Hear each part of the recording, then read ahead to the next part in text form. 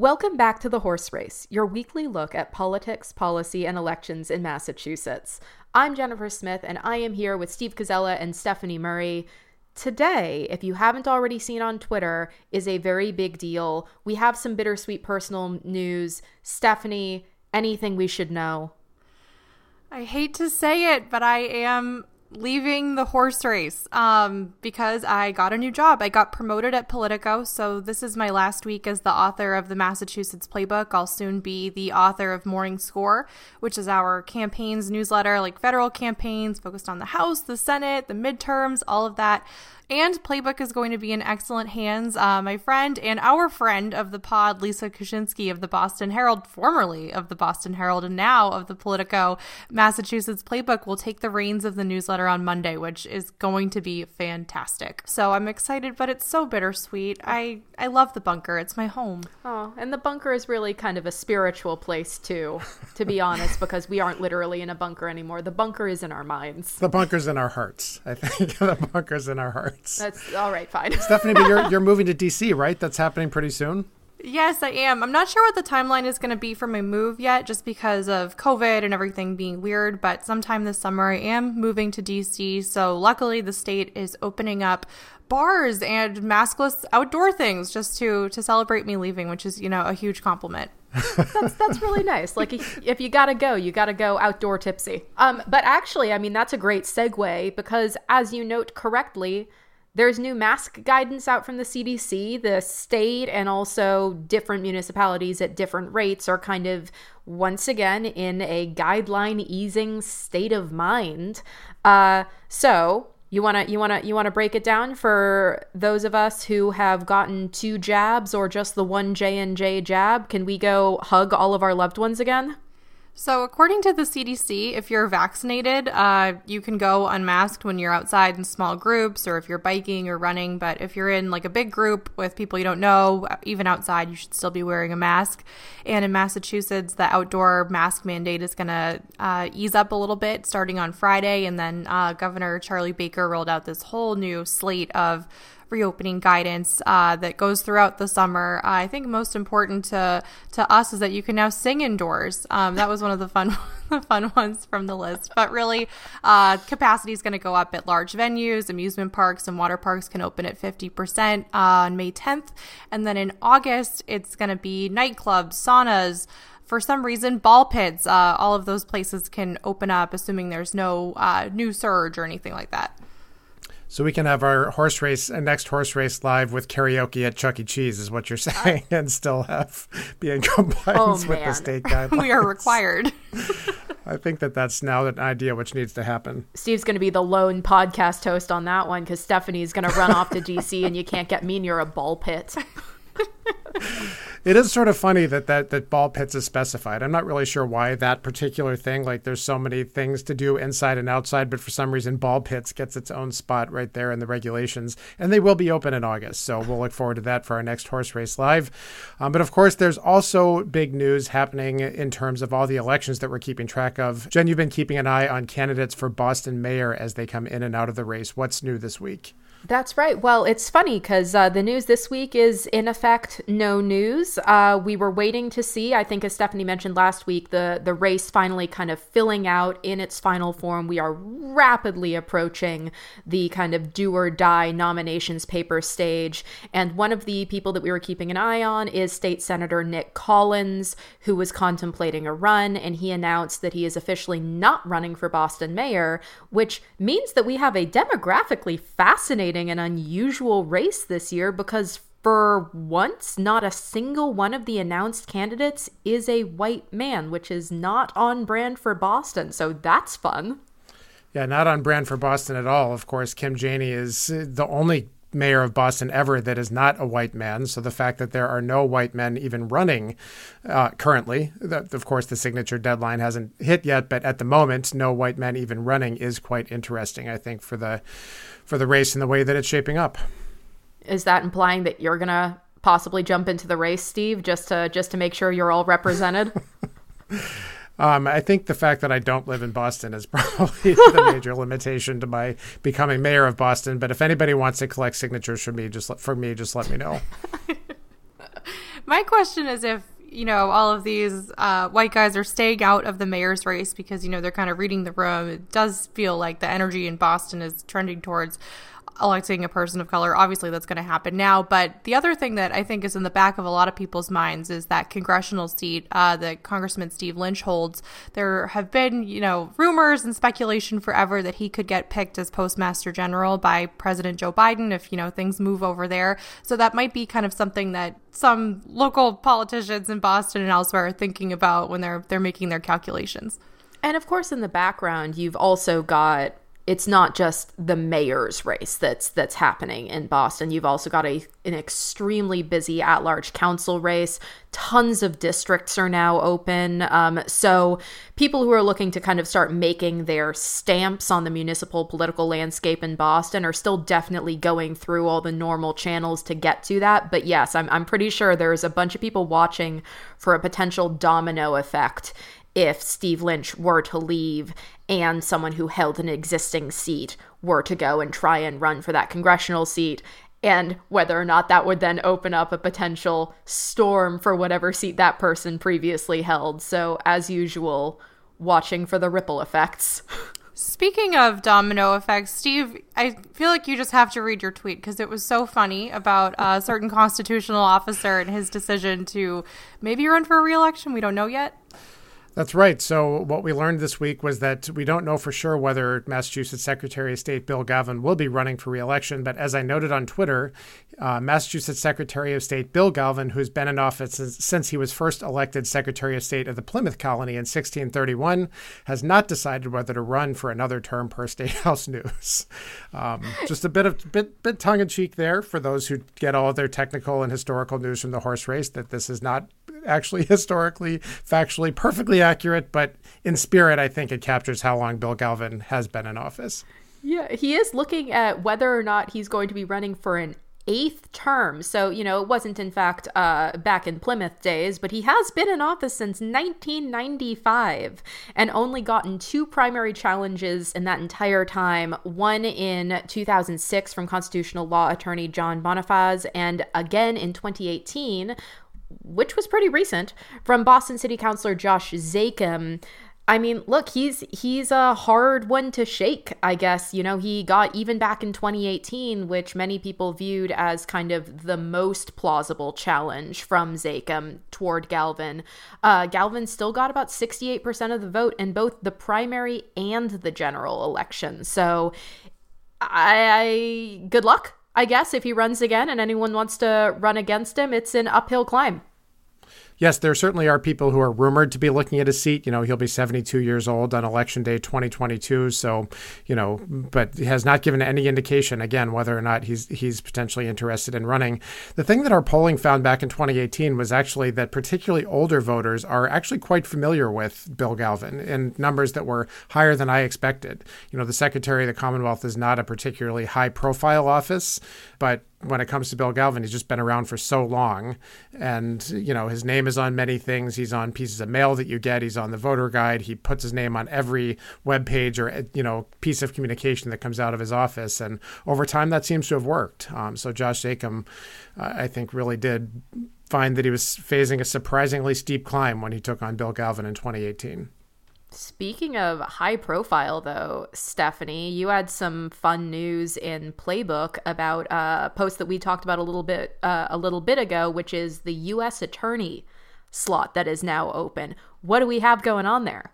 There is always something moving and shaking in Massachusetts politics. Always, always. So Suffolk County District Attorney Rachel Rollins is in the final stages of the U.S. attorney search. We've known this for a while. It was reported, I think, by the Globe in maybe January or February that she was in the top 4 for this seat. And it seems like she's moving along in the process. There was a tweet, like a fake news kind of tweet that went around Twitter a week or 2 ago saying that she was leaving office and that City Councilor Michael Flaherty would be the next DA. And she quickly, squashed that within an hour or so. But according to my reporting, it came up when she was on a call with State Representative Russell Holmes and others. They asked her about it and said said, DA, what's going on here? Like, are you still in the running? What's happening? And she said, yes, it's real. It's not final yet, but things are definitely moving along. So what Holmes and others are concerned about is who the next DA is going to be already. Before she even moves on, they're worried about who's going to fill that spot and who might, step in with a similar agenda to Rollins. And so the person that Holmes told me he'd like to see in that role is Rasan Hall from the ACLU of Massachusetts. So, before even any of this is official, like, that's already happening. Was there any truth to the Michael Flaherty part of that tweet? I know it seemed to be in her pushback that was the thing that she was most strongly sort of pushing back against. Was there any further discussion or any more detail on how that piece came up, or was that just completely made up out of thin air? He's certainly, considered a contender for it. What would happen is Governor Charlie Baker would appoint somebody to serve out the rest of the term, and then it would be on the ballot, I think, in 2022. The Globe did a story on this yesterday where they pointed out that she's undergoing FBI background checks and that there are others kind of looking at the role, including Danny Mulhern, who's in her office. So, no chosen candidate or anything like that. Yet what Rollins said in her tweet was that the governor asks for the opinion of the outgoing DA when this happens. So it seems like her opinion will have a pretty big bearing on this. At the same time, Rollins and Baker have had a pretty strained relationship during her tenure. All right. Well, lots to keep an eye on in terms of who's running for what. But we have to ask the question that we always like to ask here on the horse race. And we only have 2 more times to ask with Stephanie Murray on this podcast. Stephanie, what are we doing here today? First, we are going to talk about redistricting, which is nerd Christmas, as one of my colleagues at Politico pointed out to me, if Christmas only came once every 10 years. And then we're going to talk about gun regulation with friend of the pod, Sarah Betancourt, a reporter for Law 360. All right, let's go, shall we? I'll say it. Giddy up.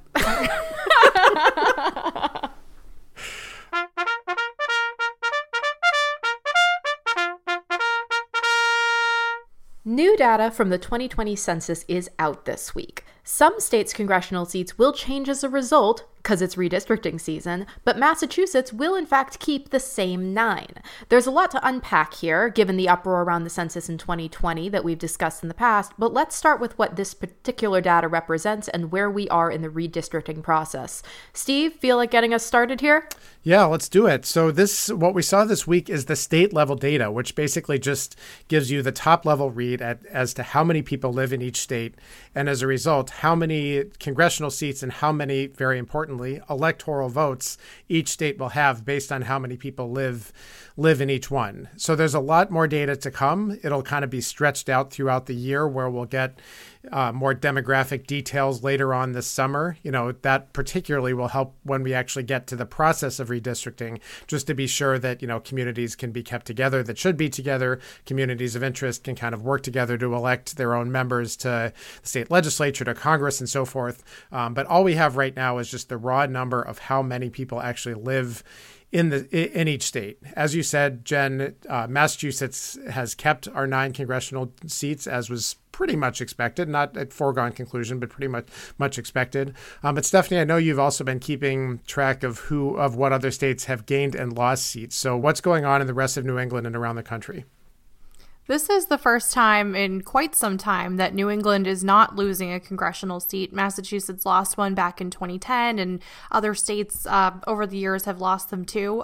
There was a lot of attention on Rhode Island because it was estimated that Rhode Island would lose one of its 2 congressional seats, which would have been quite awkward because the 2 members of Congress would have had to, figure out who it was going to be. But that did not happen. I think everyone's going to groan when I say that Rhode Island made a calamari comeback.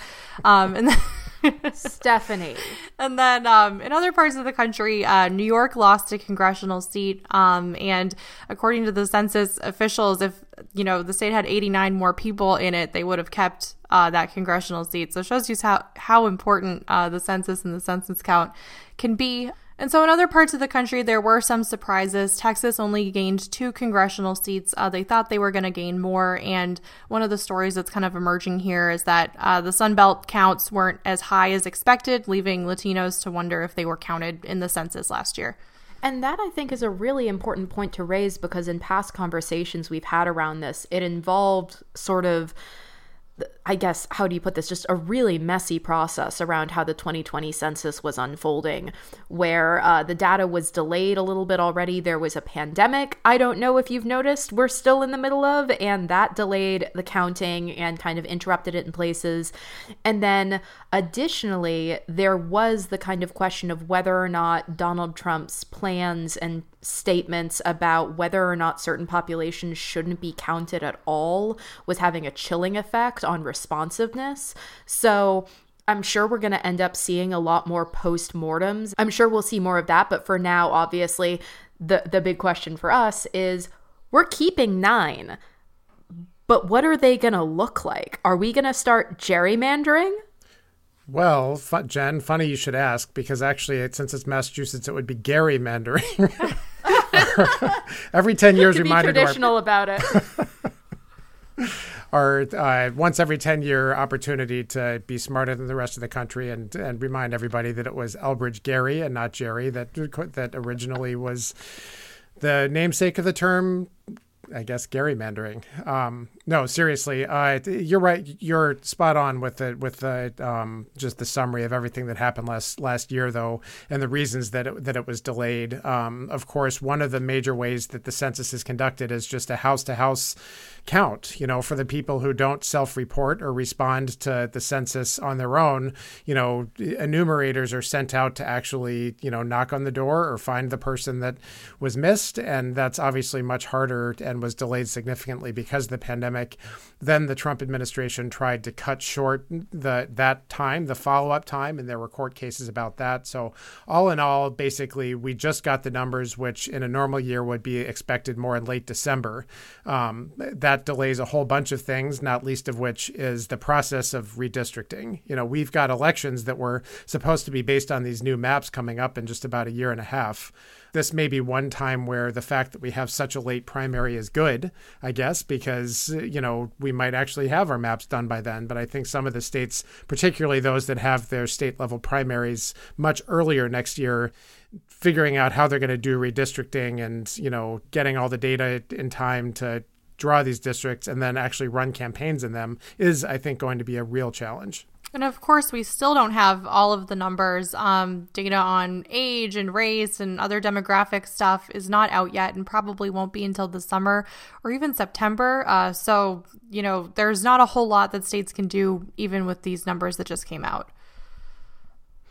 Yeah, and when, of course, we're talking about how exactly this shifts on the local level, that has to do with where populations were moving within the state.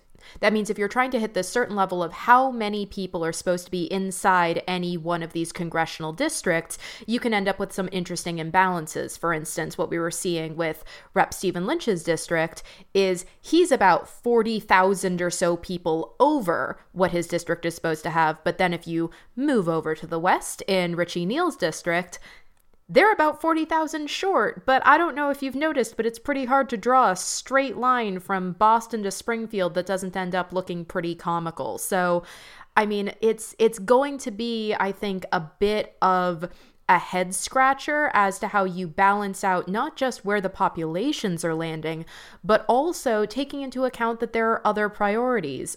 Those who are in charge of the redistricting effort have said they want to make sure that they're keeping, for instance, the Massachusetts 7th Congressional District as a majority-minority seat.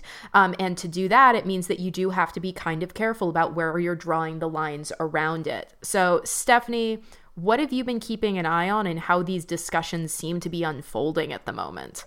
I mean, it's still pretty early. And what I would say is that, regardless of how these districts end up being redrawn, it's pretty difficult to see, one of them tipping towards a Republican, like what we kind of think of when we think of gerrymandering, or I should say gerrymandering. But the way that they draw these districts is going to have a very big impact on who can win them over the next 10 years, obviously. So, I mean, is it a district that's going to skew more towards a moderate?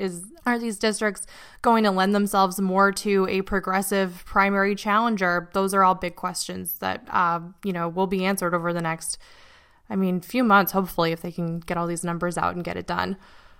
Fingers crossed. Yeah, and one other thing to keep an eye on at the state level is, of course, the legislative districts. You know, the congressional districts are obviously the real headline.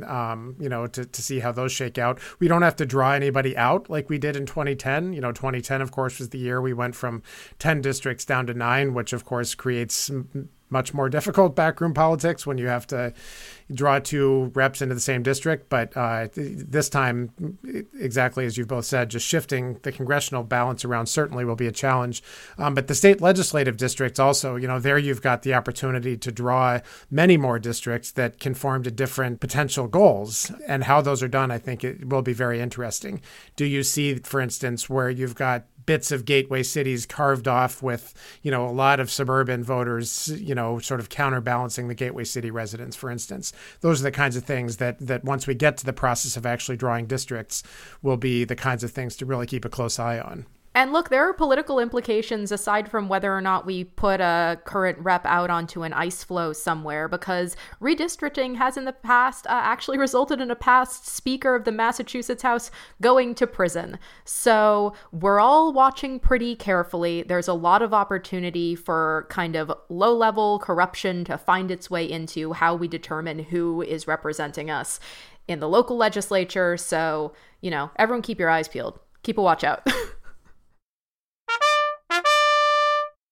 After mass shootings in Atlanta, Boulder, and South Carolina, President Biden called gun violence in this country an epidemic and an international embarrassment. Today's guest explored Massachusetts' track record of low rates of gun violence through interviews with a nonprofit founder who's in part responsible for those low numbers. Sarah Betancourt, welcome back to The Horse Race. Thank you for having me. So you wrote about this for The Guardian, and you started off with a pretty jarring statistic. 19,380 people died from gunshots in 2020. And that's all the more shocking considering most of us spent the year at home.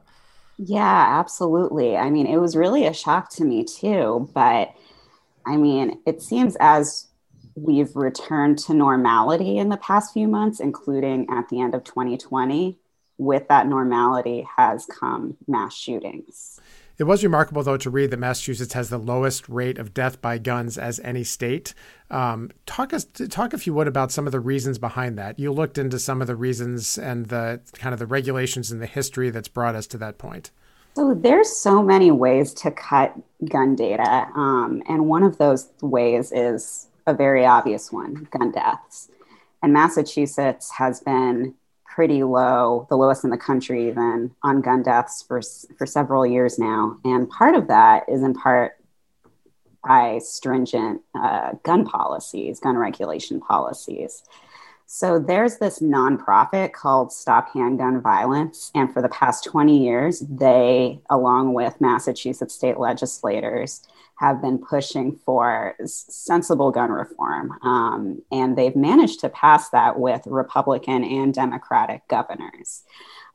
Everything from requirements for licensing, registration, background checks, the assault ban that was in place federally until the early 2000s is still in place in Massachusetts.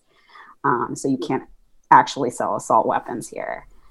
And one of the things, of course, that is always tied up in the question of what we mean when we talk about gun deaths is that it's not just people shooting other people, but that what you often see is when gun restrictions or gun control measures go into place, is you also see a drop in suicide rates. That happened here as well, isn't it? The drop in suicides you could actually see correlate with stricter gun policies because there's a waiting period to get a gun. There's a background check to get a gun. You can't just make a spur of the moment decision to pick up a gun and end your life. And as a result, that has led to lower suicides, not just in Massachusetts, but in other states that have implemented similar regulations. And can you talk a little bit about John Rosenthal from Stop Handgun Violence, who's been kind of a catalyst for a lot of this, a lot of gun regulations? He owned this parking garage in 1994 and heard that there were these really crazy statistics about kids and gun violence. And he thought, well, here's a method to try to change public policy. So over the years, I mean, he sort of aligned himself with legislators and was able to pass some of these reforms. And he has the most intriguing stories. Like, he actually met with deceased Supreme Court Justice Antonin Scalia before he ruled on that major gun case. He ran into him at dinner and they talked gun policy, and he was actually able to shift this conservative-minded justice's thoughts on policy. He's also, reached across the aisle to pretty significantly conservative gun makers. Smith and Wesson, of course. Smith and Wesson has sort of shirked and bucked his pleas for policy help, but he has seen significant progress in Massachusetts.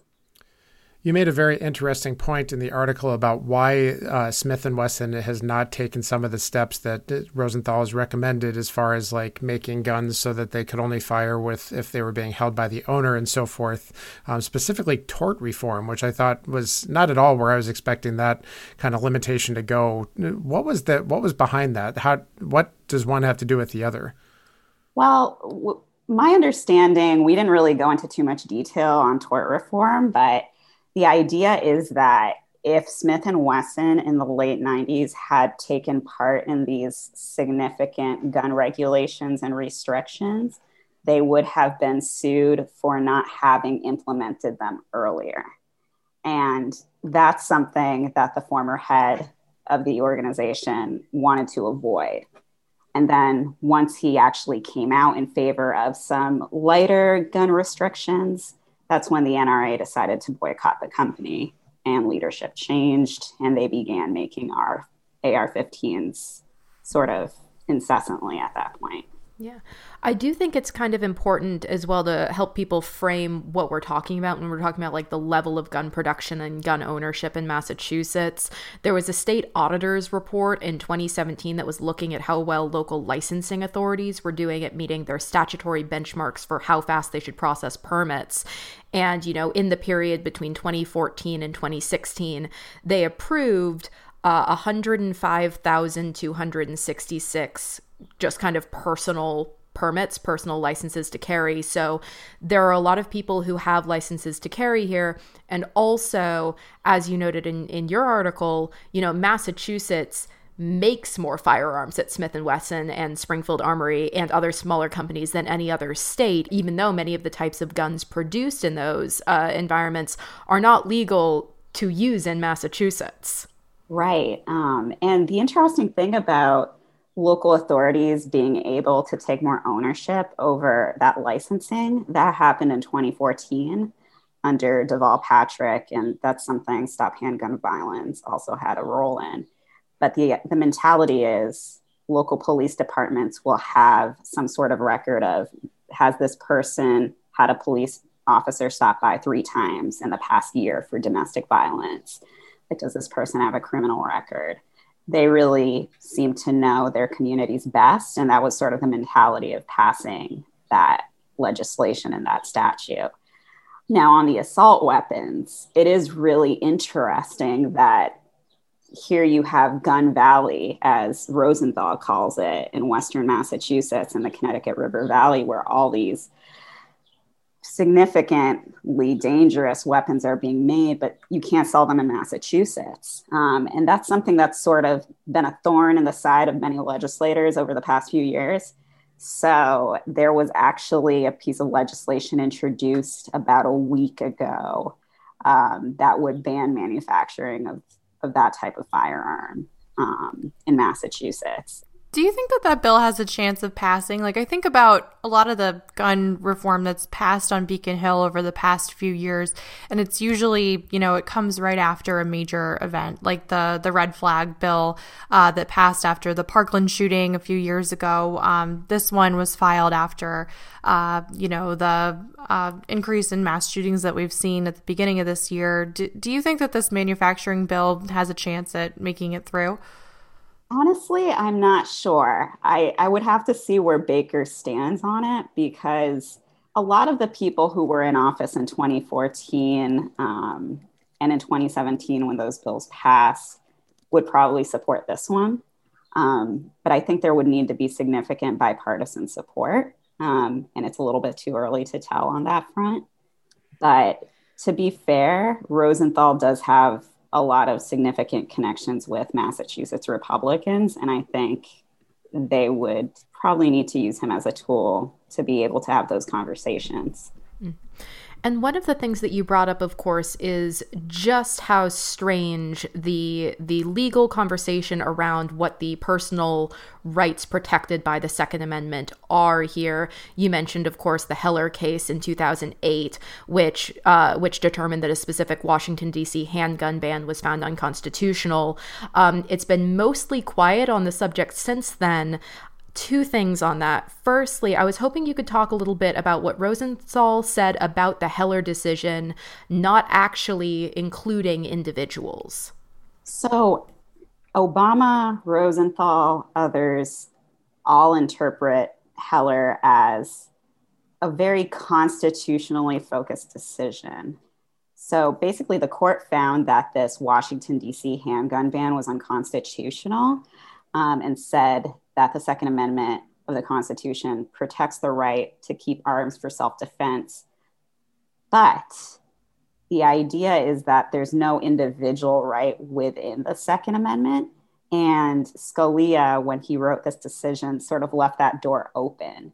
And the idea is like, well, you had a certain type of gun in 1776, not an AR-15.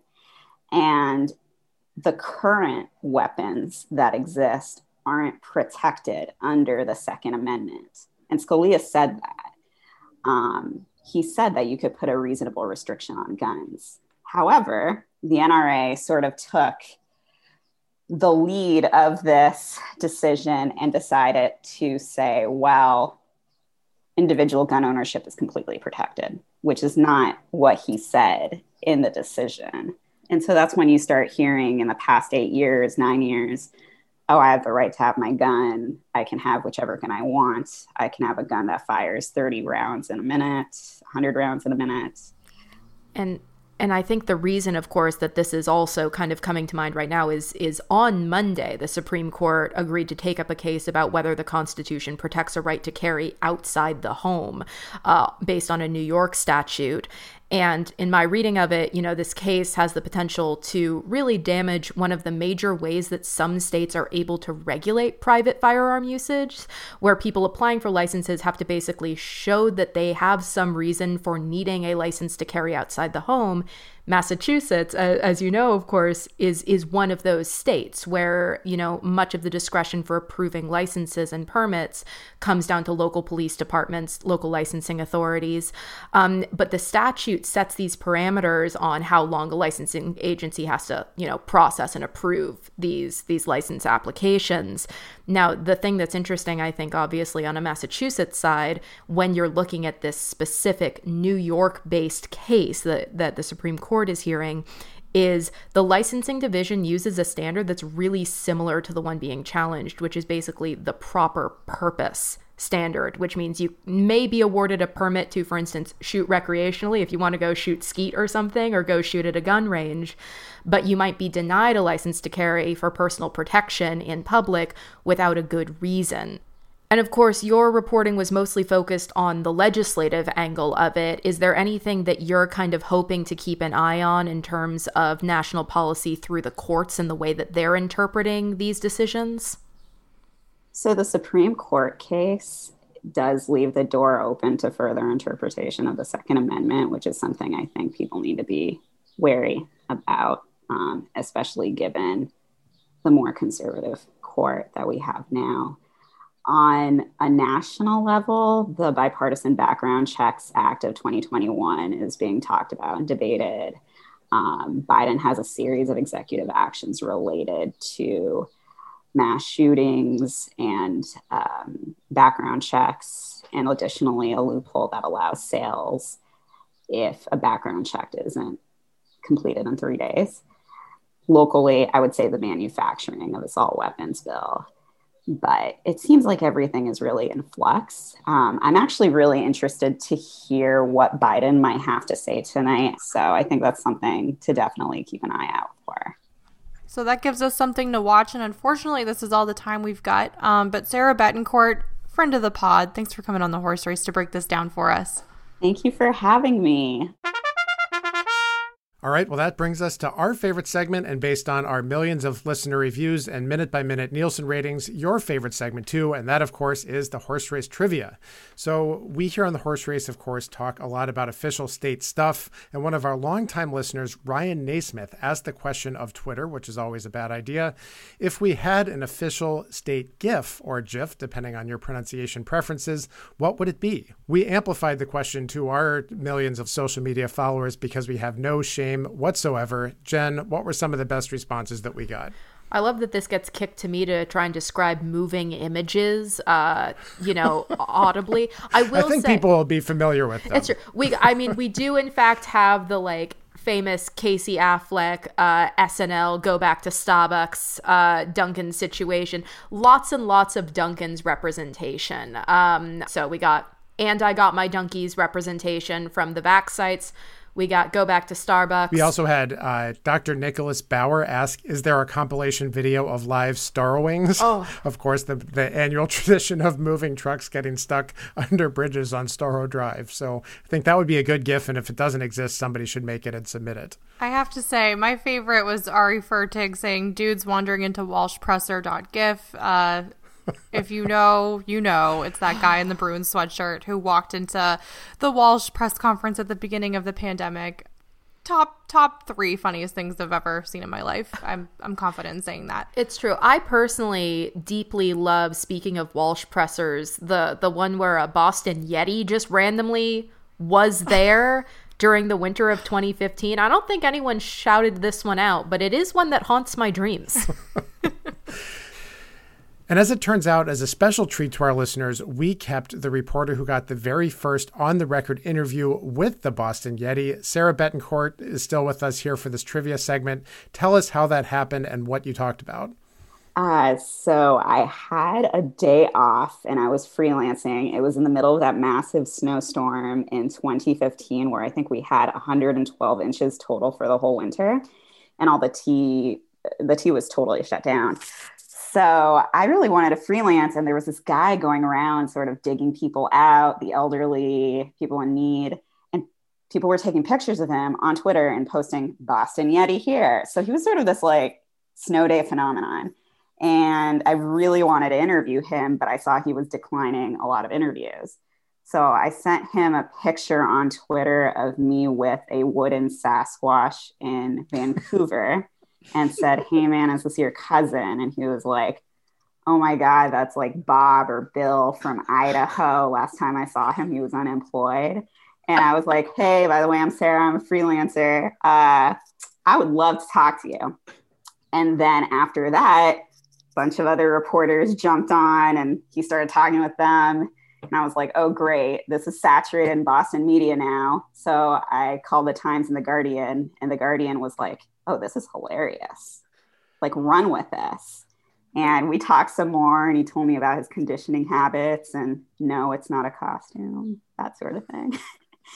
And there were many other fantastic contributions, so check out the Twitter thread. We highly recommend it. It's much better when you can look at the moving images and don't have to rely on our dulcet tones. But this week, we have a very special trivia question for you. In honor of our dear Stephanie's departure, we will continue to celebrate her next week. So we ask that you send us your favorite Stephanie Murray moments, media moments, favorite stories of her, best tweets, anything and everything goes. We're going to make her flee to DC with God. Just our affection nipping at her heels.